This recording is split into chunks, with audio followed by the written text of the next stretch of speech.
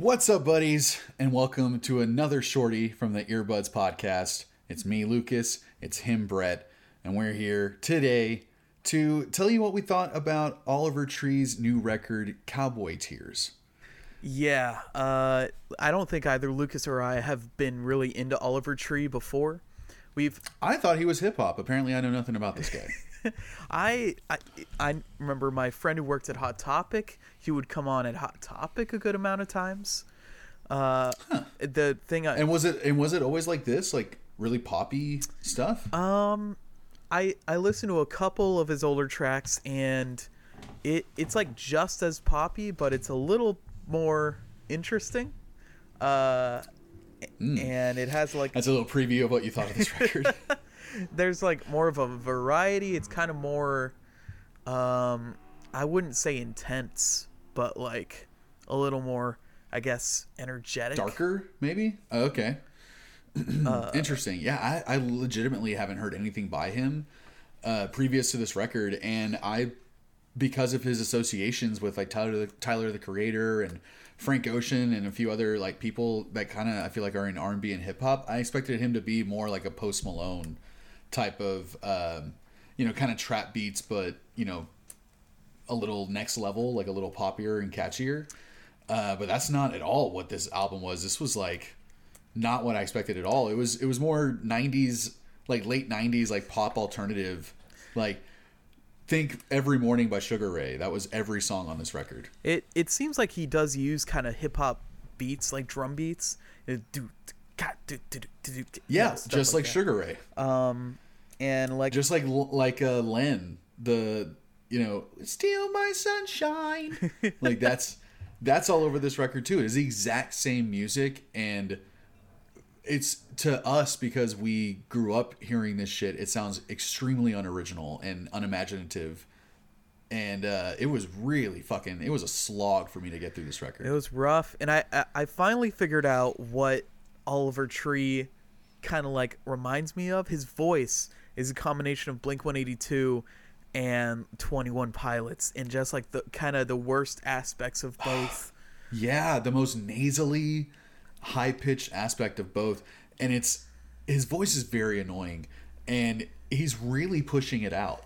It sounds like he's out of his register on every single song, and it's uncomfortable to listen to. It seems like it's uncomfortable for him to sing. It seems like he yeah, he's like what is the meme, Pain Harold, or like Inner Pain Harold or something like that, where he smiles but it looks like he's crying. Yeah. It sounds it's like Oliver Tree Tree is singing, but it sounds like he's in pain. And his version of singing is projecting your voice out as much as possible. As loud as possible.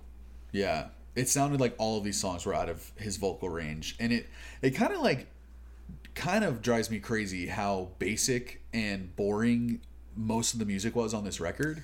Yeah. And he's getting 10 million plays already on the first track on the album. Most of the music boils down to that hip hop drum beat with an acoustic guitar doing notes over it, and then in the chorus doing chords. And the most basic acoustic guitar I've ever heard in my life, the most basic chords and little finger picking, like I can do that finger picking. Like that should not be on a very expensive, what was probably very expensive to record record. And that's getting all this press and everything right now. Like they're pushing this out. This is supposed to be big for him because he came out of retirement for this record. He literally released an album like 4 months ago. Well, yeah, apparently after that album, he said he's coming out of he's like retiring. All right, well that might have been a little Oliver Tree joke. Yeah. The thing about he's like, so meta. The thing about Oliver Tree, I think he just wants everyone to hate him. Like that's his whole thing. Guess what? It worked. I hate him. I can't look at him. I think more so than other people. I just can't look at him or I start to go crazy. And on this record, he's doing like a whole cowboy thing. Nothing about this record makes me think of cowboys or the West or country in any way. Maybe that's the joke this time.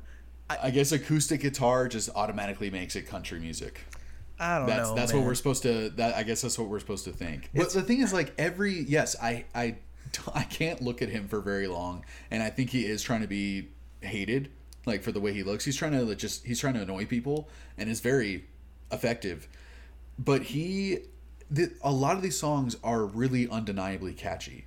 They're really good pop music, really catchy. Not really good pop music, really catchy pop music. He knows exactly the chords. You know, there's like some sort of formula for pop music. Yeah. He knows that's... Dude, how many songs on this record sounded exactly the same?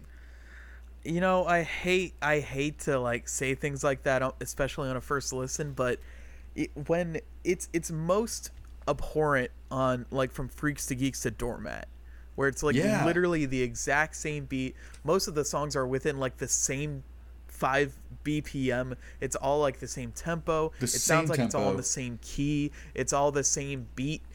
And we were tripping out. Apparently, like by the third or fourth song that sounded exactly the same, we both looked so confused, and we were just like, "What is he doing? Like, what is happening here?" Like Travis Barker was like producing some of the songs, and I guess played drums on some of them, and it was completely pointless. Yes, he was playing drums, I think, on the 2 songs that he's credited on, and it's... How would you ever know that a computer could have played that? A Casio keyboard could have played those drums. And so there's no reason to have Travis Barker on there except just for the name. He just wanted Travis Barker featured on a song because that's all Barker's been doing lately, is just partnering with like kind of alternative hip hop people and playing the most basic ass drums I've ever heard. Travis Barker is a good drummer. He's a fucking amazing drummer. That's the thing that makes me the most mad, is that he is a good drummer and he refuses to do any good drum stuff. Yeah, it's like Oliver Tree is like, no. All I want you to do is... And Travis was like, oh, fuck yeah, dude. That sounds rad. He's like, this is a fucking paycheck. There are a lot of sad faces on my notes for this record. I didn't like 90, maybe 80% of the songs on this record. They were all the same.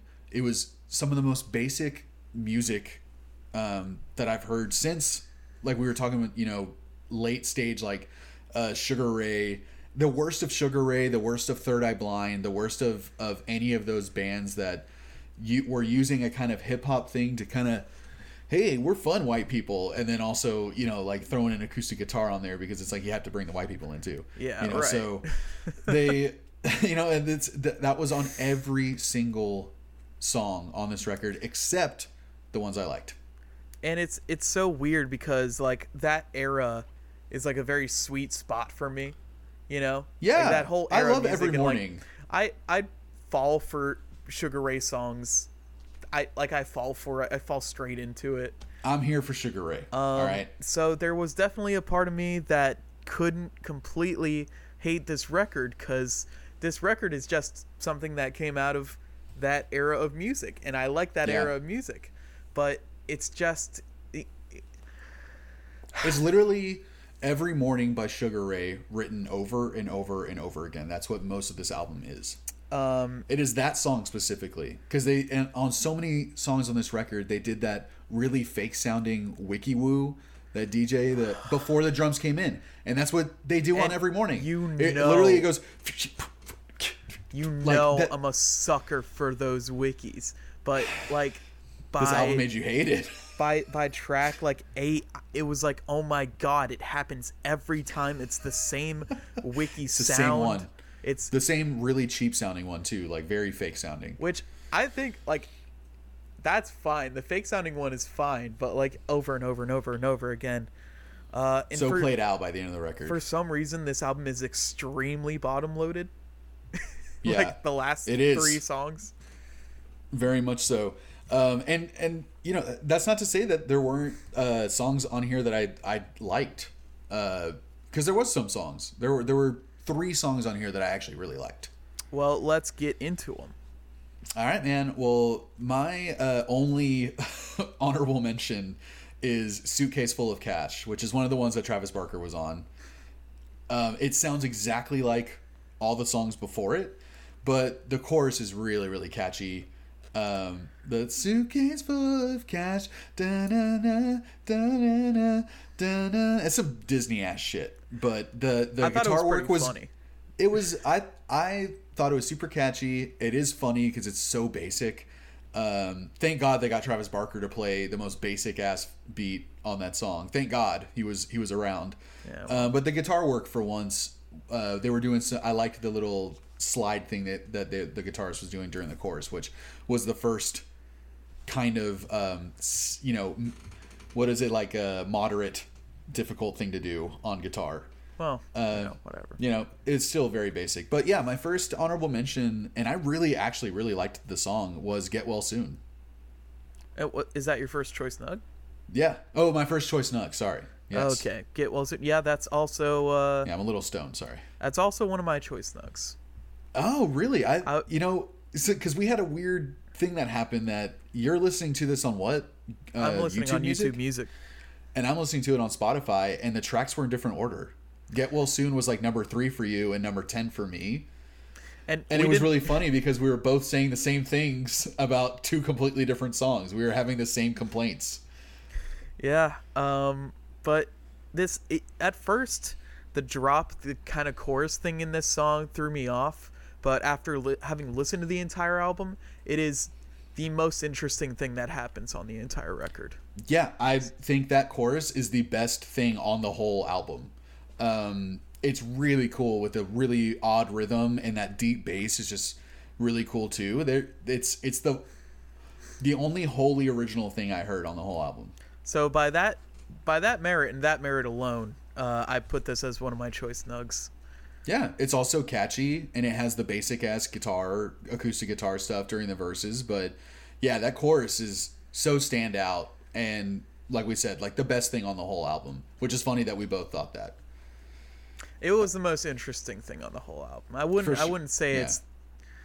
I don't think anything is the best thing on this whole album. I think that chorus is genuinely my favorite thing on the whole record. So yeah, all right. We had the same first choice, Nug. What was your second choice, Nug? Did you have any honorable mentions? Yeah, some of my honorable mentions are Playing with Fire and The Villain. Okay. The last 2 couple songs, I thought he was like finally doing some new stuff in the music. He absolutely was. Yeah. And like, even though Playing with Fire is such an annoying chorus to me, it is also kind of catchy. It's so catchy. The Villain, I thought, was a very 21 Pilots, Tyler Joseph sounding, like kind of one of the ukulele songs that Tyler Joseph does. Yes, it sounded very California, and I don't know how to qualify that or quantify it, but it just sounded so California, and the chorus was catchy, just like every other chorus on this record. But my second choice Nug is going to be the last song on the record, which is Cowboy Tears. Really? Yep. I wrote Whatever for that. Yeah, I don't know. I thought it was... I didn't like it at all. I think I really liked that the album ended.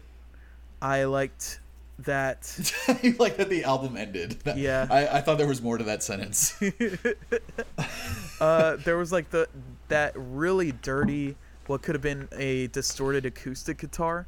I thought that was interesting. It made my ears perk. And was like, oh, hello. Something... Literally the last 4 songs are the 4 most original on the album. Yeah. Way to bury the lead, man. And it's like, most of the verses on this album are kind of the same exact thing. But the chorus for this one I thought had an interesting... Brought a little more of the digital drums back into it. But in a good way for one of the first times on the record. Yeah. One of the only times. Yeah. And I thought the chorus is good enough. It's catchy enough. And it's not so offensive. Yeah, and listening to it now, it's not as bad as I remembered it being. And it definitely, like we said, like this is very is it bottom heavy for a record? Like where the last tracks are the best? I don't know. Yeah. But yeah, this could be an honorable mention for me re-listening to it now. But it's just, again, like I feel like all these songs are going to end up on some ABC Family teen drama movie that I just can't. For sure. I have a very like deep physical emotional reaction to music like this that I feel like you can hear that it's a formula, and it bothers me. Because it pisses me off that it's so basic and so unoriginal, but it's going to get so popular. This album is inevitably going to be huge with a certain demographic of people. For sure. But I forgot another honorable mention of mine was Balloon Boy. I thought that song was actually really... I really liked it. I liked the really deep... Well, because it's the first thing I liked on the record was that the really bassy chorus. You know, and it's another... dude, I had to grab onto something. Anything that I kind of liked a little bit, I had to grab onto it. All right, well, what's your second nug? My second nug is, I think, one that you didn't really like that much, but it was Playing with Fire. I mean, it was an honorable mention, but I think him like, I'm playing with fire. It's like couldn't have said that in a more annoying way. No, I mean, you could say that about any song on this record. Baby, don't call me a liar, 'cause my pants are on fire. Yeah, he's doing that Tom DeLonge real hard, which is also like the singer of 21 Pilots. He does it real fucking hard, too. Real hard R's on that whole, everything he says. But I love the deep bass. I thought the chorus was really catchy. I like that kind of... I had fun. Yeah. And that chorus where it's just kind of... the drums finally come in on the chorus, where the verses are no drums at all. Or I guess the drums do come in at times, but that deep bass really adds to just that kind of brooding sound a little bit. You're really holding on to that deep bass. I mean, I am a sucker for it, man. And it didn't get used very much on this record, so when it happened, I was like, that's my favorite song. That's one of my favorite songs. So, yeah. But overall, this album was hard to listen to for the most part. And I think it was extremely unoriginal, extremely uninspired, and there was probably 4 songs on this album that felt original or like there was any sort of effort on the part of the musicians to write a good song rather than this is guaranteed to get on the radio song. Sure. And the musicianship is boring. Most of the guitars stuff is boring. Most of the drums are boring. His voice was grating at worst and tolerable at best. And you know, I've never heard anything by him before, and this is, I don't think, a very good intro. So I'm gonna give this, like, I did like the album art a lot. I have to mention that. All right. I love the album art. It's just ridiculous enough for me that I love it. And so I'm gonna give this album like a 3.6. Well, I think this album was extremely inspired. I think it was extremely inspired by early 2000s alt pop bands. Yeah, by Wheatus and Sugar Ray. Yeah, and yeah, it's so inspired, in fact, that it was kind of a ripoff of all that stuff. It definitely was. I definitely don't. It's just weird because I pictured Oliver Tree as a guy who was trying to push the envelope a little bit and was trying to do some weirder stuff in pop music, but this album is just wholly very safe for him. I can't say it's a bad sonic experience aside from his voice. Right, yeah. Everything sounds good except his voice. It all sounds good. I like the, I do like the Sugar Ray beats and the acoustic guitars and stuff, but I can't imagine this ever sitting through this again. I can't imagine someone being a fan of this album rather than just a fan of a couple. You could pick like 3 songs that encapsulate the entirety of the album and just like have that. Right. Yeah. If this album were just our honorable mentions and our choice nugs, I think I would like it a lot. But man, I can't stand looking at the guy. But I came into this record almost expecting to hesitantly like it. Right. But I didn't. Right. So with all that being said, I'm going to give this one I'm going to give it a 3. Yeah, there you go. 3.6 and a 3. Just a 3. Let us know what y'all thought, buddies. I mean, this part of this album made me think of a John Mulaney joke that he talks about being in an old school diner and he can put on from the table you can like have a jukebox, so you can like pay for songs just by the table. Yeah. So he put on What's New Pussycat? Yes, What's New Pussycat. Whoa. Thank you. He put it on like 10 times in a row or something, and he could see the people's reactions, like at first being like, is this the third time this song is playing? And then after like the fifth time, people start getting angry, and then start not understanding what's going on. Right. And I feel like halfway through this record, we were having the exact same reaction, where it's just like, dude, is this not the fourth song in a row that is the exact same song? Yeah, exactly. So, yeah, part of it felt like Oliver Tree might be like trolling us a little bit. So we'll see what people's reactions are to this record. Let us know what y'all thought about this album. We might be completely off. If y'all hate us after hearing what we have to say about Oliver Tree, and you're like a tree head or whatever, like, leave comments and just roast us in the comments. Like, I want to know what you guys think about this guy. Maybe we're just not getting it. Be sure to tell us how much y'all laughed at us falling extremely right into his fucking traps. Yeah, I think we might be duped, but we'll see. We're duped for sure. He got us. I don't know how yet, but he got us. I hope he did. I hope it was a joke, because if it was, I can listen to it and laugh. But I was just angry most of the time. Well, find us on Instagram at EBPcast. You're already on our YouTube at Earbuds Podcast. Give us a follow. We're on Podbean, podbean.com/Earbuds Podcast. Anywhere that you can listen to podcasts. We have a weekly one that comes out every Monday where we go even deeper dive into an album. But these shorties are meant for albums that just came out and getting a initial reaction. So we've only listened to this once. Yeah. And we did not like it. So, Brett, anything you want to say before we just get this over with? Yeah. Don't listen to this album.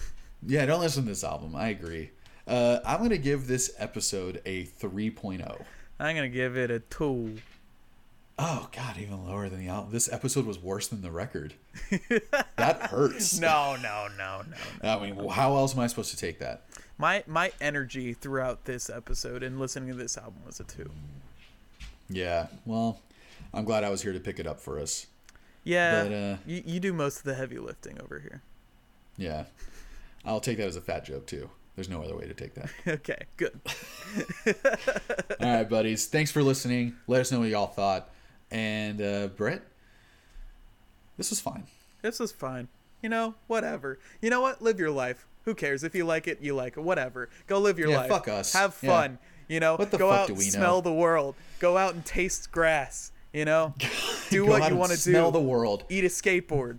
If you're going to do anything for us, just go and smell the world. Smell the world, man. We will see y'all later. We'll see you guys later. Bye, buddies. Bye.